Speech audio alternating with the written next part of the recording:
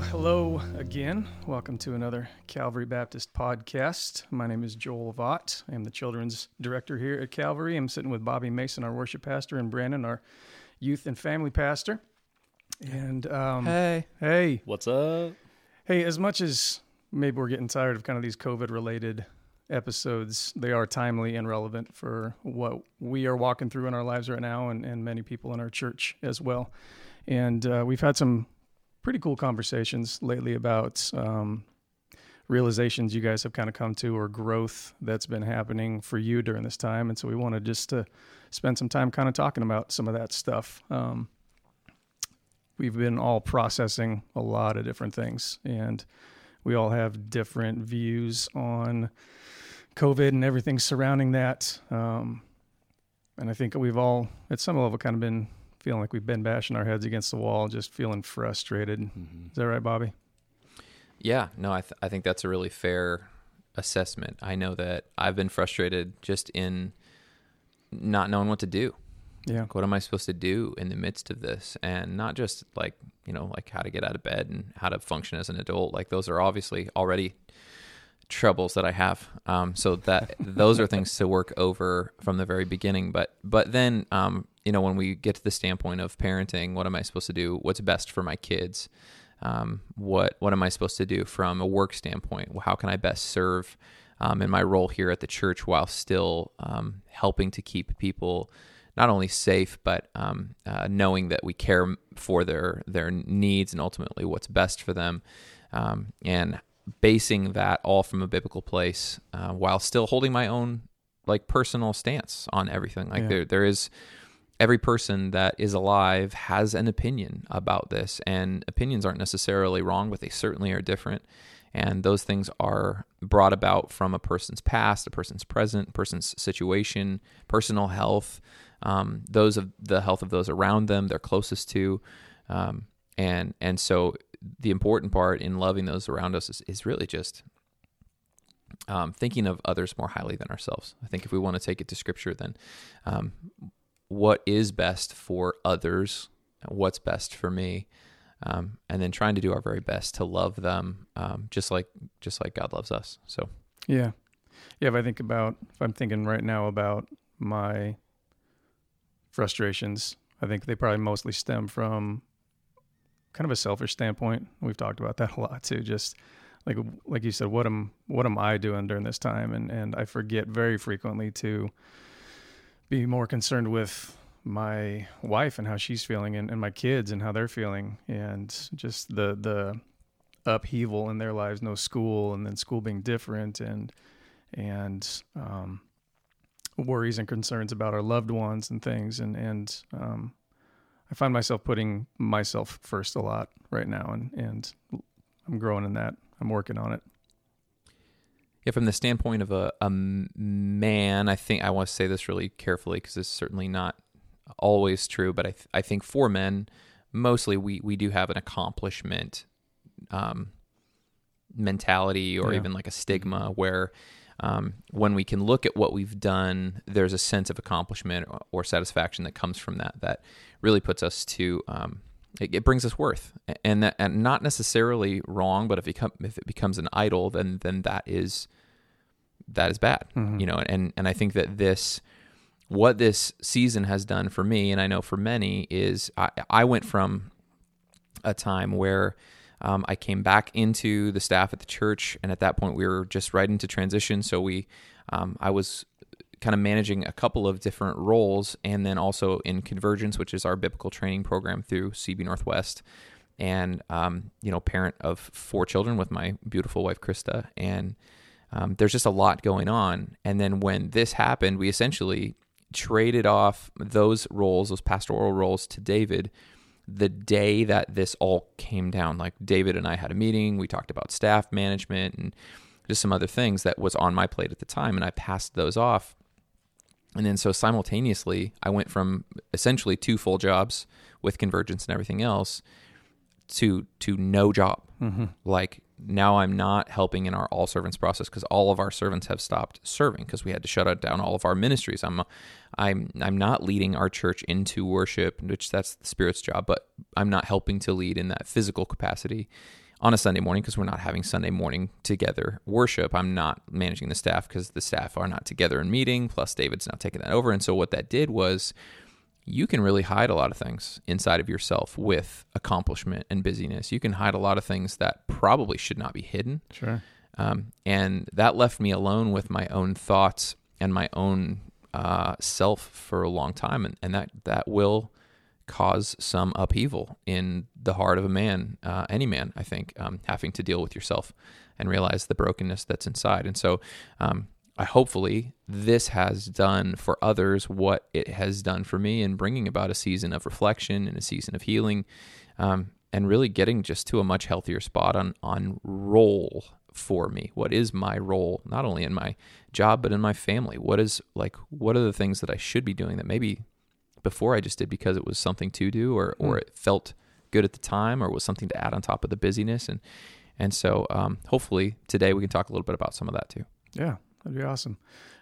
You've had some great insight, our staff meeting a couple days ago, just about some realizations you're kind of coming to about your ability to control the situation around you, and maybe some of that inward reflection kind of leads into that, right? Yeah, that's. I'm sure that some of that past role of kind of standing in as an informal interim, but kind of helping to just keep us in step as we walked towards that season where we hired David. Some of that is just natural muscle memory, emotional muscle memory of like, okay, what are we doing next? Because that's the question that we answer all the time. Okay, where's the church going? What are we doing? Mm-hmm. And that had been the role that I'd been in for about a year. And then when we get into this new season, that is the question that everyone's asking. When are we coming back? What are we, what's the plan? How are we going to? And so I think I felt a lot of that in hearing it, and that emotional muscle memory coming back to me in a way that basically wanted me to kind of spring back into action and well, let's figure that out. Well, that's not my role. And frankly, I can't change anything that's happening. And not in a bad, not even in a leadership or a staff way, but like physically, this thing is happening. Yeah. Whether we think it's big or we think it's small, whether we think it's real or we think it's all fake, wherever your opinion stands, that part doesn't change what is. Like, it doesn't change that it's really happening to us right now, and that we each have our own place in the midst of it. And so that seems really dumb, that it took me 8 weeks to realize that I couldn't fix it, that I couldn't fix COVID for everybody, because that really was like where my head was at. Like, well, let's just figure it out and fix it. Let's put some things in place so we can just work around it. Let's put a process in place so that we can get back to doing what we've always done. And once God brought my heart to a place where he Proverbs 3, 5 through 7, actually, and it's funny, actually, I'm sorry, I was looking at you, but for Brandon, that was the verse that Brian brought to our elder team meeting today. And I hadn't talked to Brian about that at all, but just trust in the Lord with all of your heart and lean not on your own understanding. In all of your ways acknowledge him, and he will direct your paths. And then it talks about asking God for wisdom, and that if you ask God for wisdom and turn away from evil, he will give you health for your flesh and restoration for your bones. This just deep healing, right? Mm-hmm. This deep, even a physical healing that we know. I mean, science shows us how much stress affects our physical body. Like there is a toll that's being played on our physical selves in the midst of this emotional and for obviously for some physical crisis. But even those who have not been affected by this in any fashion physically have felt the effects physically, just because of the stress, the fear, and everything that's gone on around it. And so God brought my heart to a place where he's just like, dude, you don't have to know. And frankly, you can't fix it. So why don't you lean on the understanding that I would give you? So let's go back to square one. What is your role? And when I realized that my role is to serve well, to love well, try and communicate the best that I can, and then follow our elder team, follow Pastor David in what we're going to do as a staff and the things that we are going to be a part of, man, there just came this rushing, refreshing, like, peace over me. Like, you're doing fine.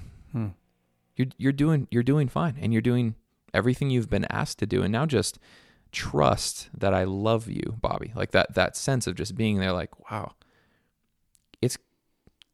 I already knew it was going to be fine. Even if I do die from this thing, I'm going to go to heaven, but that doesn't change emotional and physical state in the moment. And that's where like that finding contentment and peace in that moment, like what we've been talking about in the series the whole time, finding that peace like a river that rushes over you. That was my moment for that. That's awesome. And you were talking about how Brandon's message this past Sunday was so timely for you in that, right? Yeah, it was great. Yeah, it's a great reminder that there are so many people that are walking through situations every single day. And one of the references that I've talked to folks about in comparison to what we're walking through, because this is bad. Yeah. But like in Sudan, their government has been killing them for 20 years. When Brian went and visited these people, it's not like something he heard about. He saw these people all have their own hole that when the planes begin to fly over, people just run and they jump into the ground so that they are not bombed by their own government. Wow. Physically murdered. And it's a daily thing. They send over planes and they drop out these giant barrel bombs and they just kill people because they're trying to get them to move out of this mountainous region where they could get minerals and diamonds and whatever else is there. They want to farm this land, but the people don't want to leave. Mm-hmm. And so we think of our situation and how hard it is that we can't meet together as a church, that we can't go to work normally, that we can't do the things we did do that brought us value, and then we put that side by side with something like that, and God does kind of allow us like that deep grace and mercy to go, wow, okay, I'm very blessed. Mm-hmm. And so some of that self-reflection can help. And what Brandon brought on Sunday, the story about his friend Jay, and I'll let him speak to that more here, but that was impactful for me to realize like the affliction that I am dealing with is nothing. Yeah, really. And to find those things that we can be deeply thankful for, even in the midst of a time that is strange and even dangerous, we each need to take some time and be introspective and find those things. And as often as we need to, sometimes they don't last. We need to go back to that well, that peace, that needs to wash over us. Yeah. So Brandon, on your sermon this past Sunday, you spent a lot of time talking about your friend Jay, who is an amazing example of peace in his present circumstance. And he is fighting a life or death battle with cancer right now. And I've seen some of the things that he's posted and you shared. And man, that guy's heart is incredible and really sobering to think about the grace that he is walking through this whole process with, right? Yeah, I think, for me, watching my friend Jay, I can't imagine, I watched my mom go through it. I watched, how she interacted with it. I watched how she responded to it, and then to go and watch another guy that I love, that I look up to, that, Jay was a guy in Tasha and I's life when we, transitioned out here, once, twice a month would just message us to just check in and see how we were doing. And that wasn't his responsibility. He didn't need to do that, but he loved us enough to, to want to invest in the relationship, even though we moved, like an hour and a half away. Yeah. And, I think for me, as I was preparing for this message on Sunday, and what does it mean to have peace in my present? What does it mean to preach the gospel to myself? I just kept looking to, and as I'm watching Jay walk through this, I keep seeing the Apostle Paul, right? I keep seeing this, I'm pressed but not crushed, persecuted, not abandoned, struck down but not destroyed, right? I carry the sentence of death so that the life of Christ might be made evident, right? So as I'm watching Jay doing this, I'm getting a modern day picture of the Apostle Paul. And, for me, it's like, what does it look like to run this race, to fight the good fight, to keep the faith? What does it look like to run that race? And for me, I'm like, okay, I want to run it like Paul. I want to run it like Jay. What is something that they are doing in their life right now that I'm not doing or that I don't do well? And for me, it just came in like a rushing wind. Okay, what gospel are you preaching to yourself today? Like right now in this moment, and that preaching the gospel to myself really comes down to the Timothy passage, watch your life and your doctrine, guard your life and your doctrine, right? What is it that I believe about God?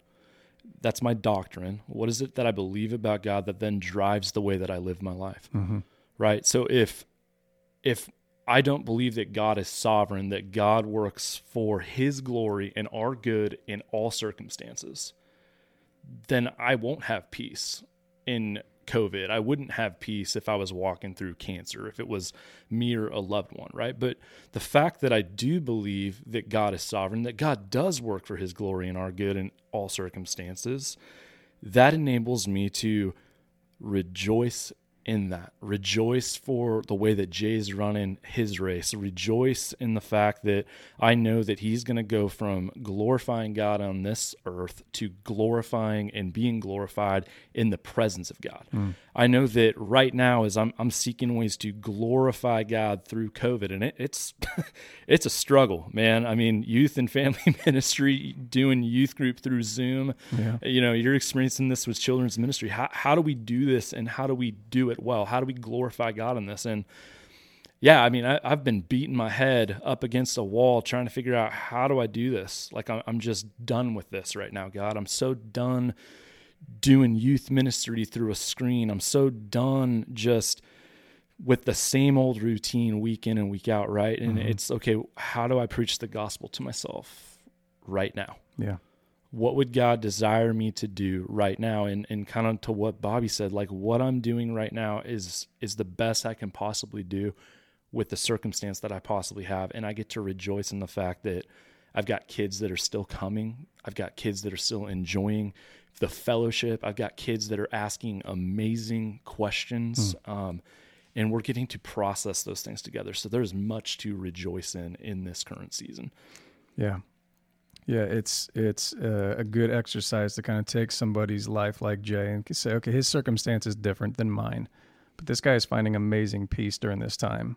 And I might be inconvenienced by all this, but man, I am still so blessed to even still have a job to be able to engage with parents and kids and youth. And so what does a piece like Jay's look like in my circumstance, right? Right. Yeah. I think that's exactly right.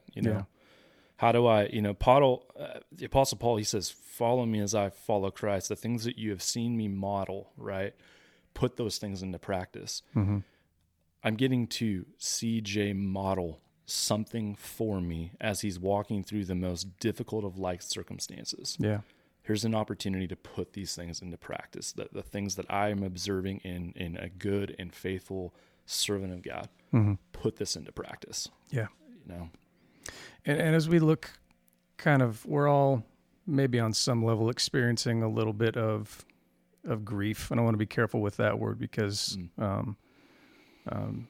it's not the same in every circumstance, right? But we might all, at some level, be going through a bit of a grieving process of plans we may have had or things that were on the horizon for us that are now put on hold for a season or are just gone. Maybe the loss of a job, certainly loss of loved ones. So you're kind of going through a little bit of that process right now too. I mean, Jay's circumstance is not optimistic, I would say, right? So you're looking at potentially the loss of a friend for this time. And then you've also you've still been on a long journey of grief as related to the passing of your mom, but you had a really, really cool experience this last weekend. I was wondering if you would share some of that too. Yeah. I want to say, with grief is stages, right? Like we all experience grief differently, and they're like, I like your point to the fact that we're all grieving something, right? Whether it's the loss of relationships, whether it's the loss, like I think about like our 8th graders who are graduating and going into high school. I think about our seniors this year who are graduating and are not having the opportunity to experience the amazingness of what it means to graduate. Like, walk it's a huge in, accomplishment. The cap and gown, and I can vividly remember graduating from high school, right? And they're experiencing loss. We've got some people in the church recently who are grieving the loss of loved ones, and what I'm experiencing in this is that grief is in stages. It's 14 years this year for my mom. This Memorial Day,